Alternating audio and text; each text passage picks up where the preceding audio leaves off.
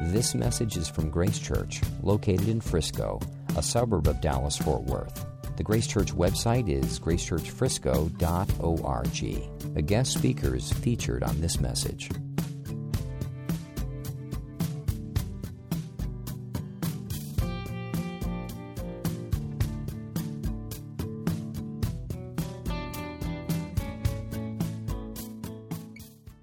Well, good morning, everyone. For those of you who don't know me, my name is Caleb, and I get the joy of being on the pastoral team here at Grace Church. And I'm really grateful that I get to be here this morning and dig into God's Word with you. We've been, as a church, in the book of Colossians for the last few months, and we're currently in chapter 3. And a little earlier in chapter 3, Paul gave a general call to all Christians to live a life of love and service, because this is the appropriate way to respond to being loved and chosen by Christ. Now, this is really the governing idea of the rest of the chapter. Because our relationship with God has changed through Christ, our relationship with those around us must change through Him as well.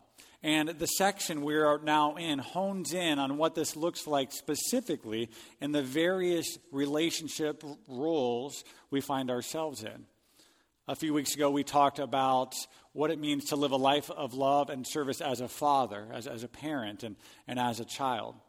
And last week, Craig preached on what it means to be a wife who lives a life of love and service to her husband. This week is really the second part of a two-part sermon to married couples.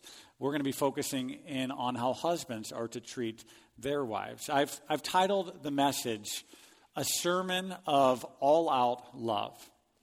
And I'm going to read Colossians 3:18 through 19 in a moment. But before I do, if you're here without a Bible, there should be a Bible in the seat in front of you, below the seat in front of you. And we're going to be on page 573. And it'll help you just to open it up and track with us there. And if you don't have a Bible, if you don't own a Bible, please take this one. This is a gift from us to you. Now, we're going to jump into the text. Colossians 3:18 through 19. This is God's very words to us. Wives, submit to your husbands as is fitting in the Lord. Husbands, love your wives and do not be harsh with them. Let's pray. Well, Father, we thank you for your mercy, for your grace on us, that you have given us your very word. And we thank you, Lord, that the primary reason you have given us your word, the primary reason you've revealed yourself to us, is that you might be friends with us. We praise you for that, Lord. We thank you.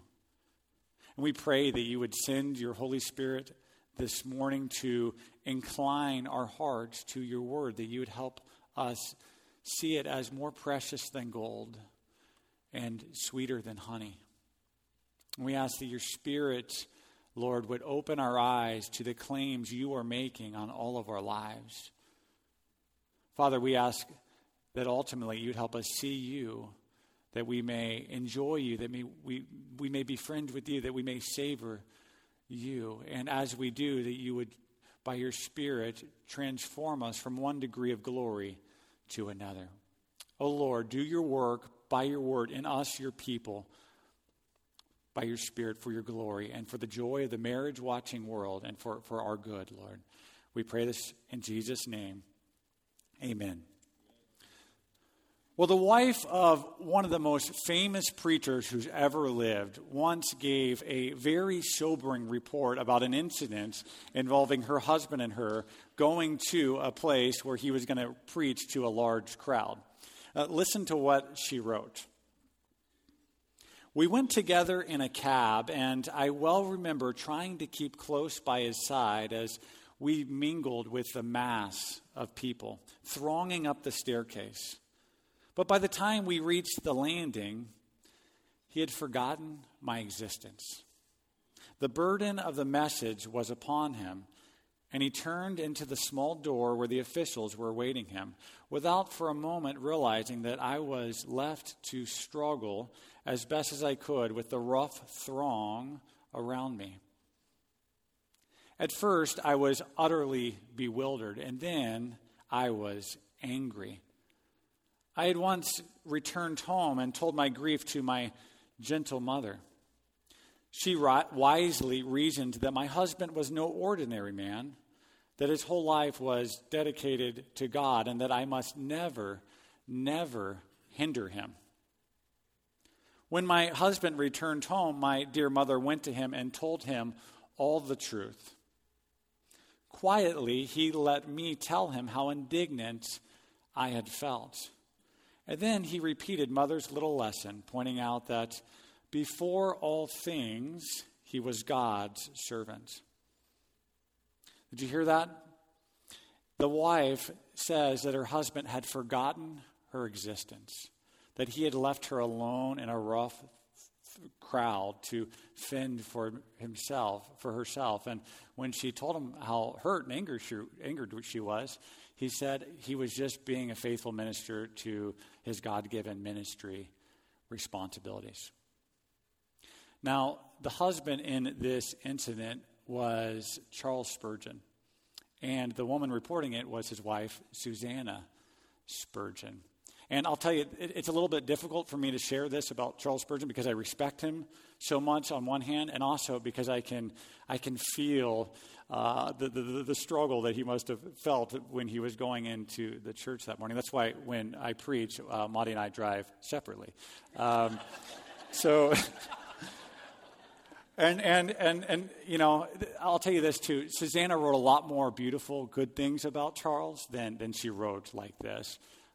He was known to be a caring, loving husband. But like all of us and like all our mortal, flawed heroes, he was a sinner. And in this particular incident, he failed big time. He wrongly placed his ministry burden for preaching from a pulpit over his burden to heed to our text. Husbands, love your wives and do not be harsh with them. He forgot that the way he was to treat Susanna was really the message that warranted the heaviest, the greatest burden that day. Now, most of us will never preach a sermon from a pulpit. And none of us will likely have the public, broad-range impact that Charles Spurgeon had for the gospel. You know, his impact is spanned over generations. But all husbands are called by God to preach at least one sermon. And it's the very sermon he missed proclaiming this day of the report. Let me say this again, and listen. Every husband is called to preach at least one message of no greater weight. See, I think our texts claim on us this morning, I think what God wants us to hear as we read it is, husbands, your all-out love for your wife proclaims Christ's all-out love for his people. Husbands, your all-out love for your wife proclaims Christ's all-out love for his people. The way you relate to your wife is to be a sermon of all-out love. And God tasked each husband to proclaim Christ's all-out love in at least three ways. One, we're called to love our wives. Two, we're called to help our wives. And three, we're called to be gentle with our wives. So, of course, if you hadn't guessed yet, this sermon is going to be geared mostly to you husbands because this text addresses us directly. But if you're not a husband, let me just ask you, please don't check out because this sermon is really, it's for you too.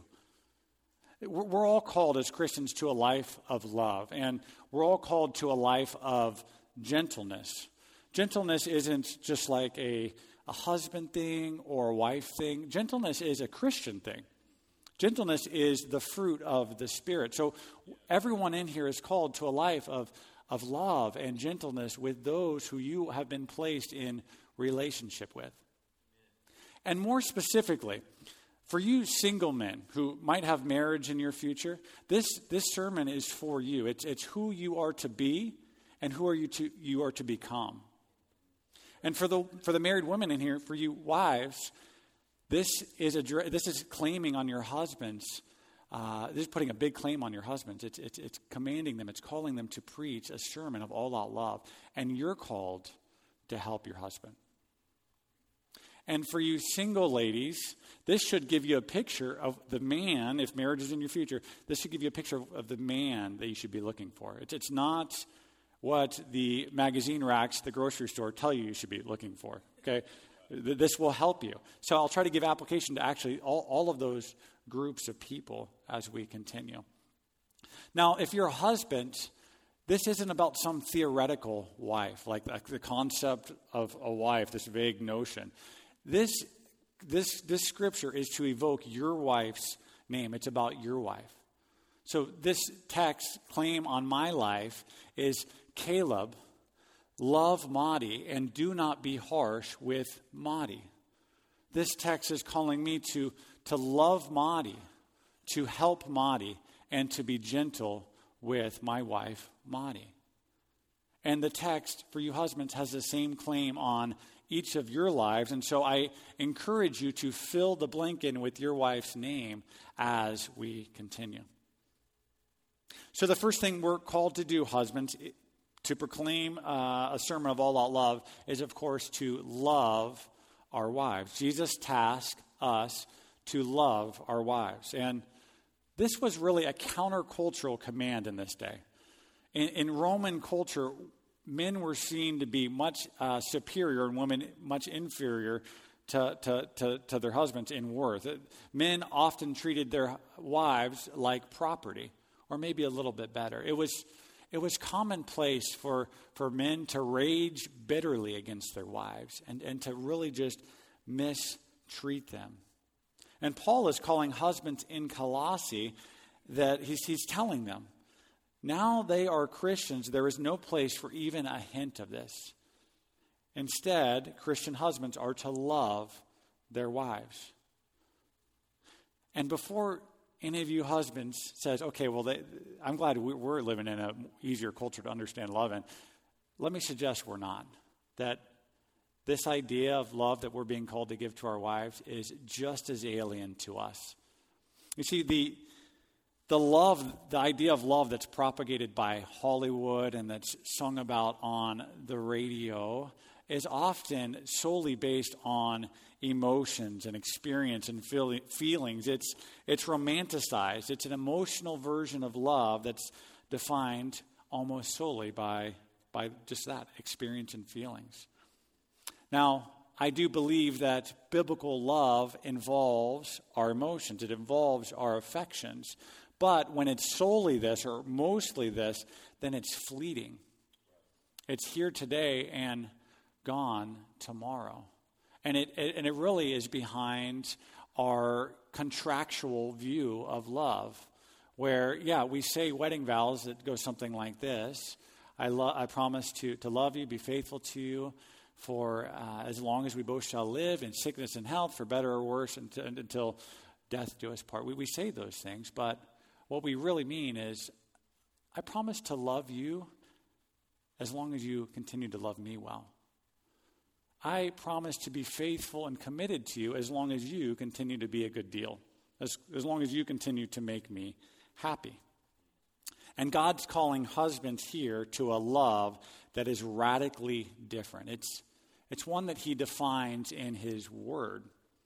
See, biblical love is true and enduring. It's marked by sacrifice and selfless commitment.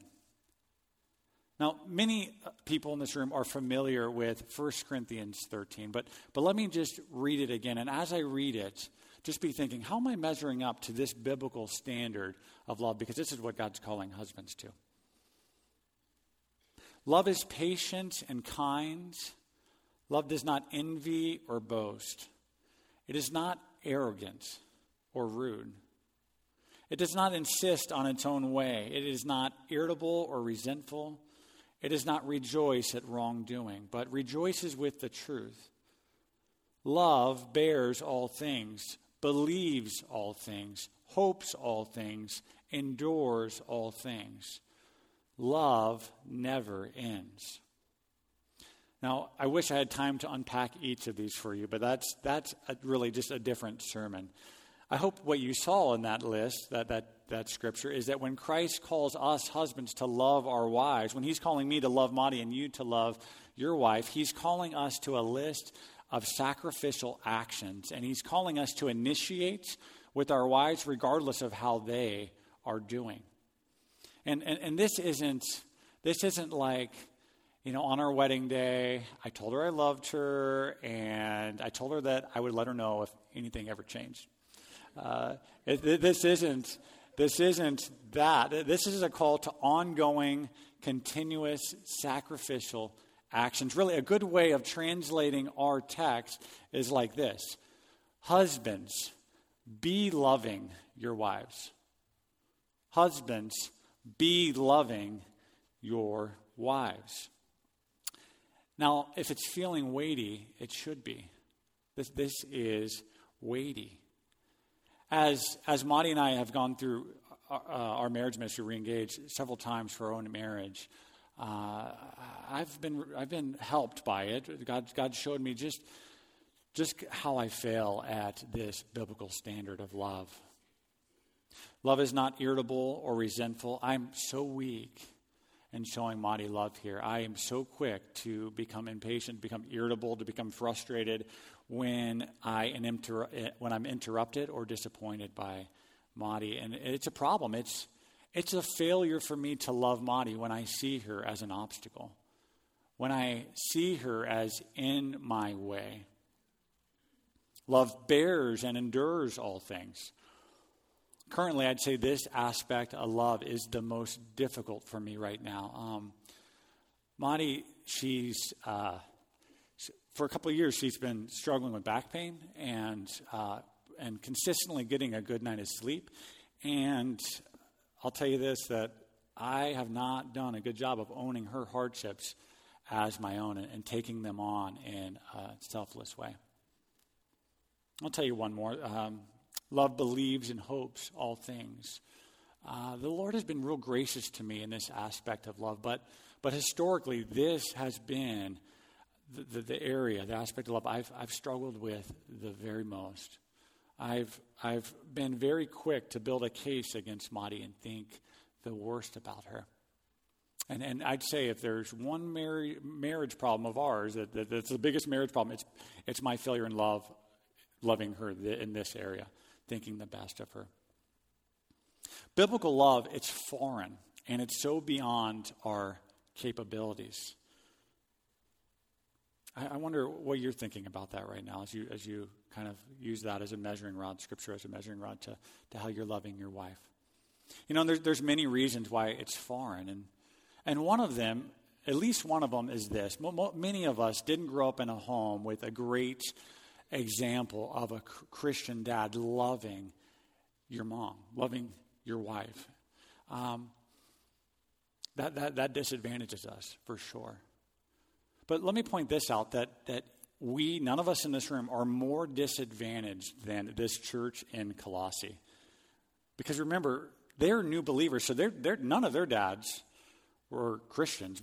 They were breathing the air that saw their wives as an inferior and as property.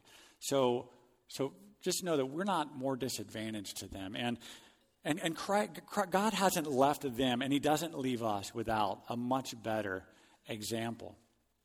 Now, the Colossians, the people reading this letter for the first time, they would have already seen this by the time they got to our passage. If they just read what we call chapter 3, they would have seen this. They would have understood that because they have union with Christ, the one who loved them, they were called to a new pattern of living that represents him.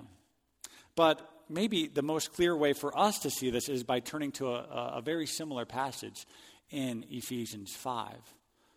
It should be up on the screen. Ephesians 5:25 says, "Husbands, love your wives as Christ loved the church and gave himself up for her. One word in this text is especially illuminating and intimidating, and it's the word as. Husbands, love your wives as Christ loved the church and gave himself up for her. The NASB puts it this way, husbands, love your wives just as Christ loved the church. And Eugene Peterson paraphrases our passage this way. He says, husbands, go all out in your love for your wives exactly as Christ did for the church. A love marked by giving, not getting. See, Christian husbands in all churches and in all generations have been given an example. They've been given a model. Jesus Christ serves as an example for all husbands everywhere. He is the perfect husband. He fulfilled 1 Corinthians 13 perfectly. His love was marked by sacrificial giving and enduring commitment. He said, I came not to be served, but to serve and give my life as a ransom for many. And the clearest way we can see this is by looking at the cross and remember that he died there in our place for our sins. In love, he surrendered his life to an excruciating death for his people. This is the most epic display of radical love ever. And this is probably why John Calvin wrote, God the Father has given us in Christ a model to which we should conform our lives. See, regardless of how you grew up, you've been given a perfect model to conform your life to. Husbands, we're to love our wives. I'm to love Maudie, and you're to love your wife, just as Christ loved the church. We're to love our wives exactly like he did, all out. Now, while we're in Ephesians, I want to move down the passage a little bit and look at verses 31 and 32, because husbands have been given even more than just a model by which to conform to. Verses 31 and 32 say, therefore, a man shall leave his father and his mother and hold fast to his wife, and the two shall become one flesh. This mystery is profound, and I'm saying that it refers to Christ and the church. So what God is revealing to us through Paul here is that your marriage is to be a real life flesh and blood drama which displays Christ and the church. Husbands, this means that the way you love your wife proclaims how Christ loves his people. It proclaims it to your kids and to your neighbors and to your extended family and to your coworkers. Whether you like it or not, you are acting out a sermon before them. So when you got married, you weren't just called to conform to the model of Jesus. You were called to a post. You were given orders and given an official office of representing him. You weren't just given a model. We weren't just given a model. We were given a vocation. We weren't just given a job description. We were given an actual job. And if you look at John 13, you'll see this is true of all Christians. The world will know us by the way we love one another. But specifically, husbands are given a sacred trust, and it's a call to proclaim with our lives Christ's all-out love for his people. Now, I don't know about you, but sadly, when I think of those two words, all out, my love for my wife is not the first thing that comes to my mind. Actually, what first comes to my mind is the way I used to play basketball as a kid. I was that guy who was just fierce, diving after every loose ball, and I'm talking like in practice. I played intense defense on every play. I just exhausted myself to help my team win. And none of you saw me play basketball as a peewee, but you've all seen that athlete on the court or the field that just lays it all out for his team, and you see that it's beautiful. Well, this is the sort of intensity that God is calling us to love our wives with. We're to love our wives all out. We're to lay our love for her all out on the court of our everyday, normal lives. And And when we do this, we're proclaiming Christ's all-out love for his people. So, husbands, let me ask, where are you holding back love from your wife? Is it with your words? Is it with your time? Is it with your affection? How do you serve her regularly? How do you communicate you delight in her? Are you laying your life all out on the field for her? Like it's the playoffs? Or are you kind of just doing enough? Like maybe it's like the fifth game of an 82-game season. And older guys, I think this might be more difficult for you. If you've had 20 years of marriage, this might be more difficult for you because you feel like maybe you're good to go. But to continually lay your life out for your wife, it's tough. It's tough for all of us. Here's really a better way to go about finding out that answer instead of maybe being crushed by all the ways we could change like I can be. A better way is to ask your wife. She knows better anyways. So your homework this week is to ask your wife, honey, please tell me 1 or 2 ways I can better show you love. Dear, please tell me, what is 1 or 2 ways I can better show you love? And single men, you who want to be married one day, let me just tell you, the time to show all out love is now. You know, if you think like a selfless switch is going to automatically turn on at the altar when you say I do, you're in for a big surprise. It's the husbands laughing right now. You're in for a big surprise. The time to show all out love is now with those you are already in relationship with. So I'd ask you, who's in your life that you can show all out love to right now? It will help you then. Well, husbands, another way your all out love for your wife proclaims Christ's all out love for us is by helping her. We're called to help our wives. And this is a shorter point, and we're just going to keep looking at Ephesians 5, starting in verse 25.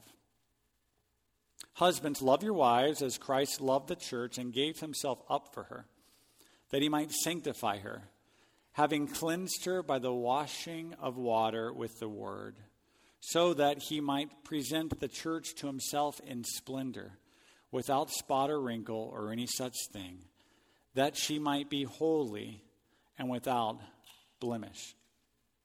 We see here that Christ's love for his people has a particular purpose. And our love as husbands will best proclaim his love for his people when we share this purpose.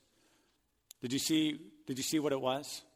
Look again at the text. It says, Christ loved the church that he might sanctify her, that he might present the church to himself in splendor, that she might be holy and blameless.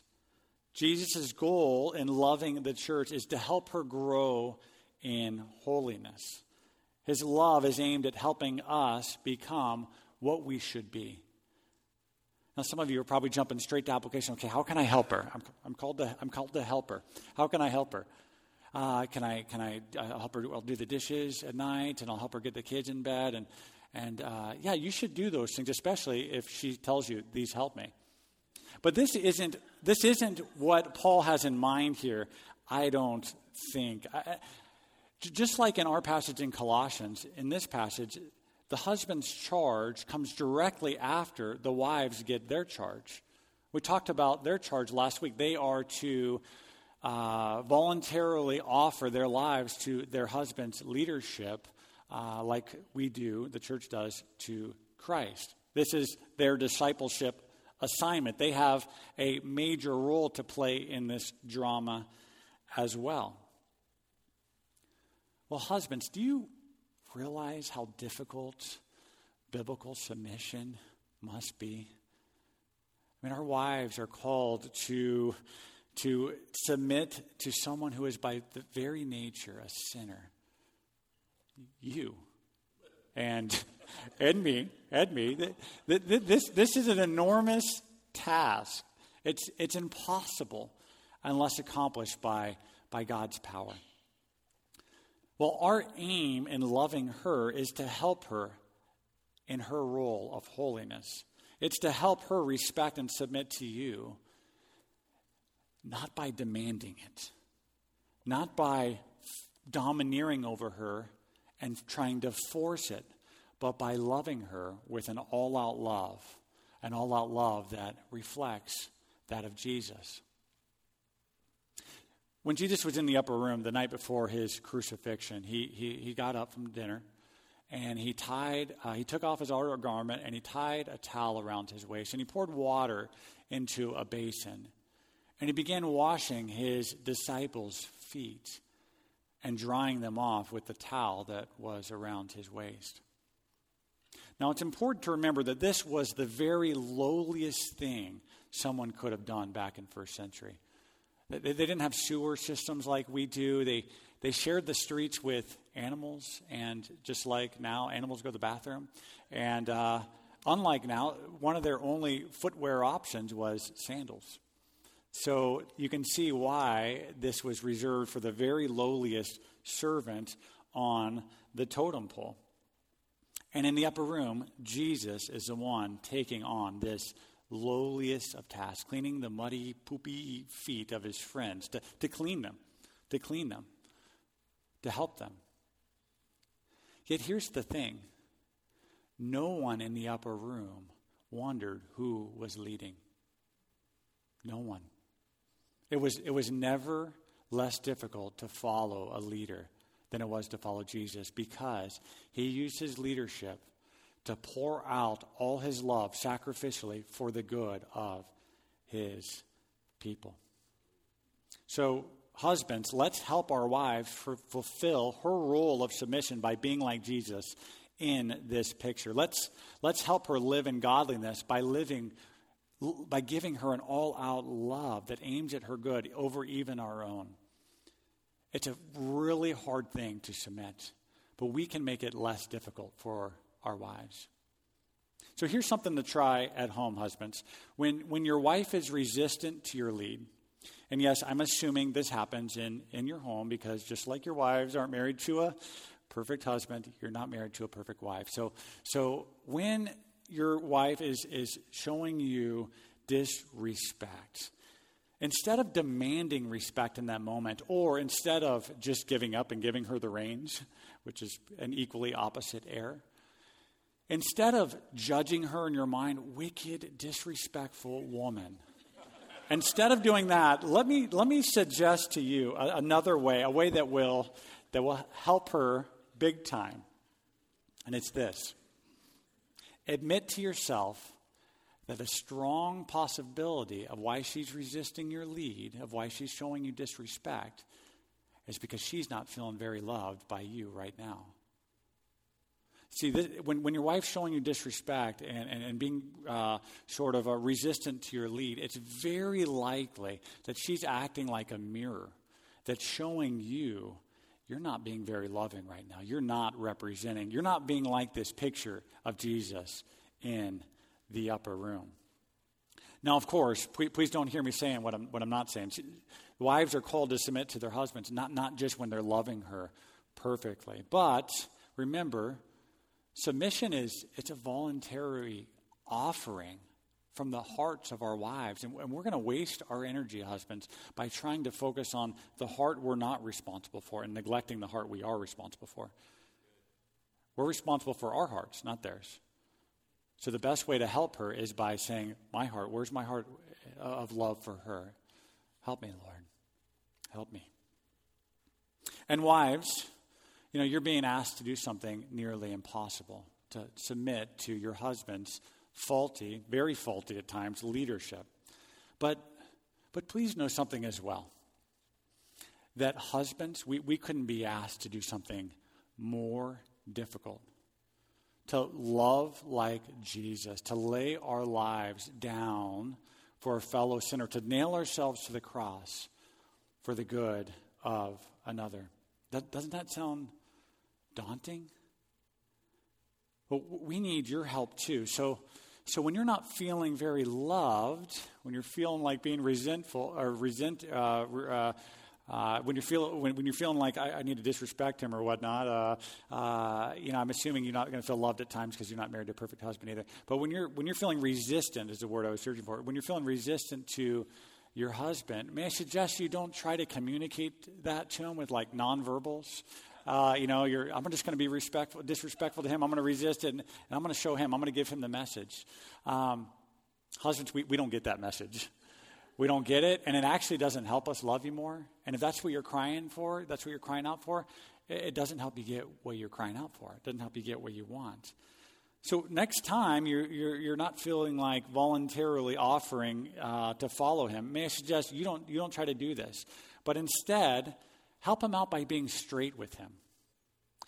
Say something like this: honey, I want to follow your lead, but I'm having a very difficult time because I'm not feeling very loved by you right now.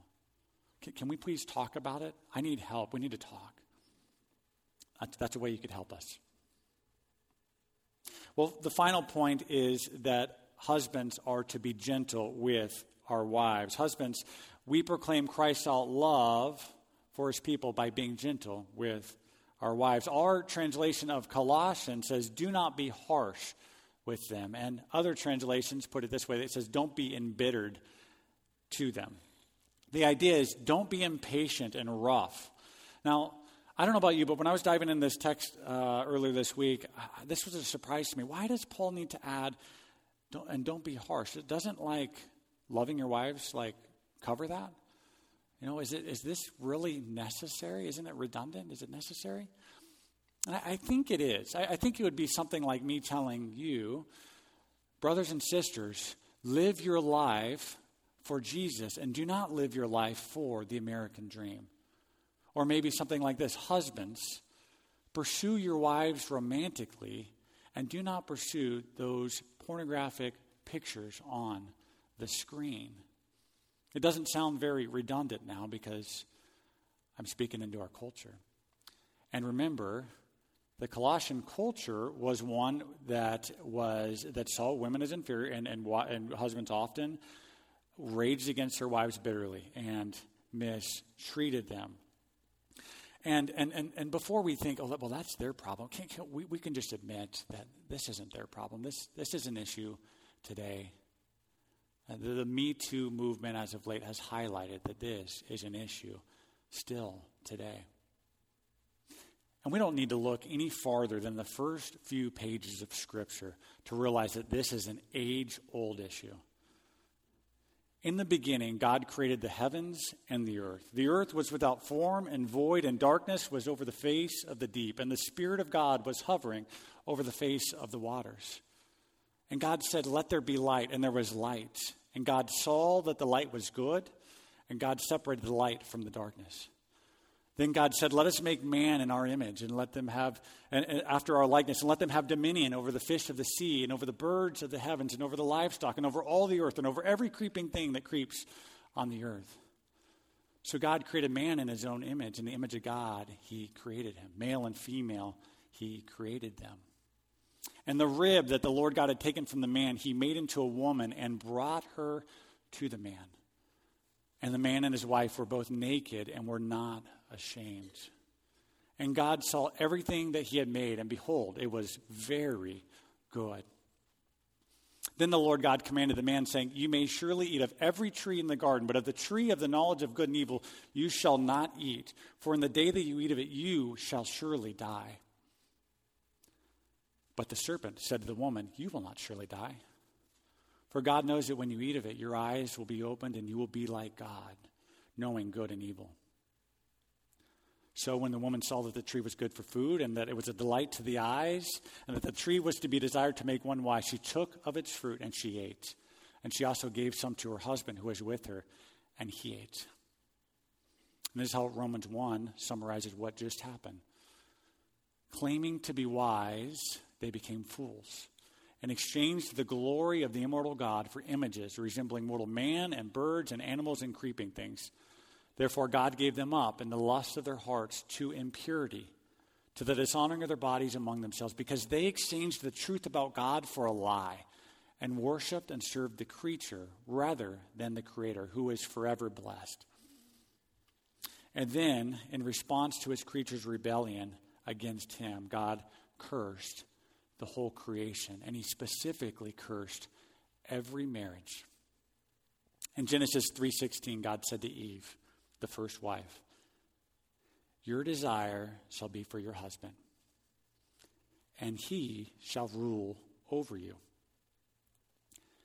And ever since that dreadful day, things have not been right. Husbands and wives, we've been a mess where wives are cursed with a desire to usurp their husband's leadership, and husbands live with this proneness to rule over their wives harshly, oppressively. And because of this, ever since the first marriage, wives have been crying out, at least silently, "Me too. Me too. Me too." Every generation. This is the reason why nearly every place that wives are addressed in the New Testament, they're called to respect and submit to their husbands. And why nearly every place in the New Testament where husbands are addressed, they're called to love their wives and to not be harsh with them, to live in an understanding way with them. Don't you see what Paul is actually saying here? He's calling wives and husbands to push back against the results of the fall. He's saying push back against do the very opposite of your particular sin proneness that plagues you. This isn't the way it's meant to be. Push it back against that proneness. Creation is awfully broken. Push back against it. And don't you see, husband, Christ came to rescue us from this curse, to call us to a revolutionary life, one of radical, all-out love for our wives, one where we are no longer harsh with them anymore. See, when God's calling husbands not to be harsh with our wives, he's saying, son, live the new life. Don't live the old life. He's saying, don't live like Adam. Live in Jesus. Don't live the cursed life. Live the blessed life. Single ladies, I want to address you with as much brotherly affection as I can, especially if you don't know me. Please don't date guys who are harsh with you. They're characteristically harsh with you. If you're dating a man who is characteristically harsh with you, I strongly encourage you to get counsel and consider breaking up with him. Now, no man is going to be perfect here, but if you're asking yourself, is my boyfriend regularly harsh with me? Then you need help. You need counsel.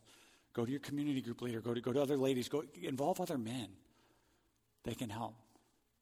Because, ladies, this isn't part of manhood. This is part of cursed manhood.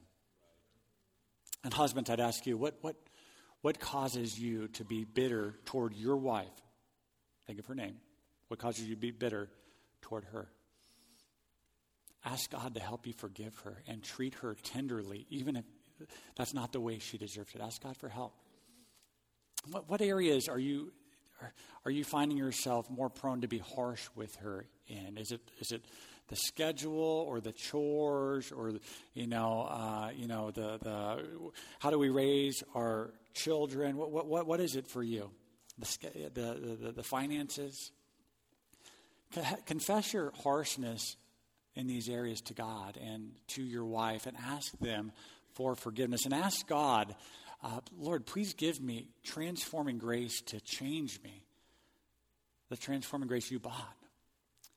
And ask other men for help as well. Well, I'm going to end our time by beginning with a downer. Husbands, we don't have a shot at doing any of this. We don't have a shot of loving our wives like this, because the results of the fall are still living in us. They're still plaguing us. We don't really love our wives like we love ourselves. Otherwise, I wouldn't have so much difficulty seeing Monty's hardships as my own. I wouldn't be nearly so quick to build a case against her as soon as she doesn't meet my expectations. We're so proud. We're so selfish. We're also so blind. We we've bought into this cultural idea of love, this contractual idea of love. And here's the thing. I know you husbands, many of you, you've married way out of your league, but like I did, but your wife is never going to be lovely enough to give, to help you love her all out continuously for the rest of your life. See, we got a problem, brothers. We got a big problem. I like the way that the Reengage workbook puts it. It does it well. It says, we are powerless to love our wives the way we promised we would, the way she dreamed we would, and the way God designed that we should. We're living under a curse that every husband and wife know too well. But here's the good news. The good news is that the curse isn't the only way God responded to the first marriage in the garden. Listen to what he told the serpent, and he recorded it for us. He said it in front of Adam and Eve. He recorded this for us. I will put enmity between you and the woman, and between your offspring and her offspring. He shall bruise your head, and you shall bruise his heel. You see, unlike Charles Spurgeon in our introduction, Christ will never forget our existence. He'll never leave us alone to struggle. He's promised to return, to crush the serpent's head and turn back the curse. God promised that, and he did so by sending Jesus to pour his all-out love for us on the cross in our place. At the cross, God, our Holy Father-in-law, poured out all of his Son's blood in our place for the very ways we've failed to love our wives, his daughter, and for the very ways we've been harsh with them. You see, we have a gigantic problem, but we've been given an even mightier solution. At the cross, God struck the curse living in us a death blow and has given us his new life, the life of his resurrected Son, an uncursed life, a blessed life. He's redeemed us from this curse, and he calls us to live like who we really are, redeemed. Remember Colossians 3:12, husbands. Before he calls us to love our wives like this, he calls us chosen ones, holy ones, beloved ones. The order is vital to get. Until you first embrace your identity as a chosen recipient of blood-spilling radical love, you won't be able to embrace your vocation to love your wife, the wife you chose. But as you remember that you have been bought for him by his blood, you will be empowered to love your wife radically. And here's the sweetest of realities. When you do, your life will be a sermon of all-out love. There's nothing more grand. There's nothing more important. You might not like your job. You might think, I'm never going to have a significance like Charles Spurgeon did. But listen, when you love like you're called to, your all-out love for your wife will proclaim Christ's all-out love for us, his people. Let's pray. You've been listening to a message from Grace Church. For more information, visit our website or write us at podcast@gracechurchfrisco.org.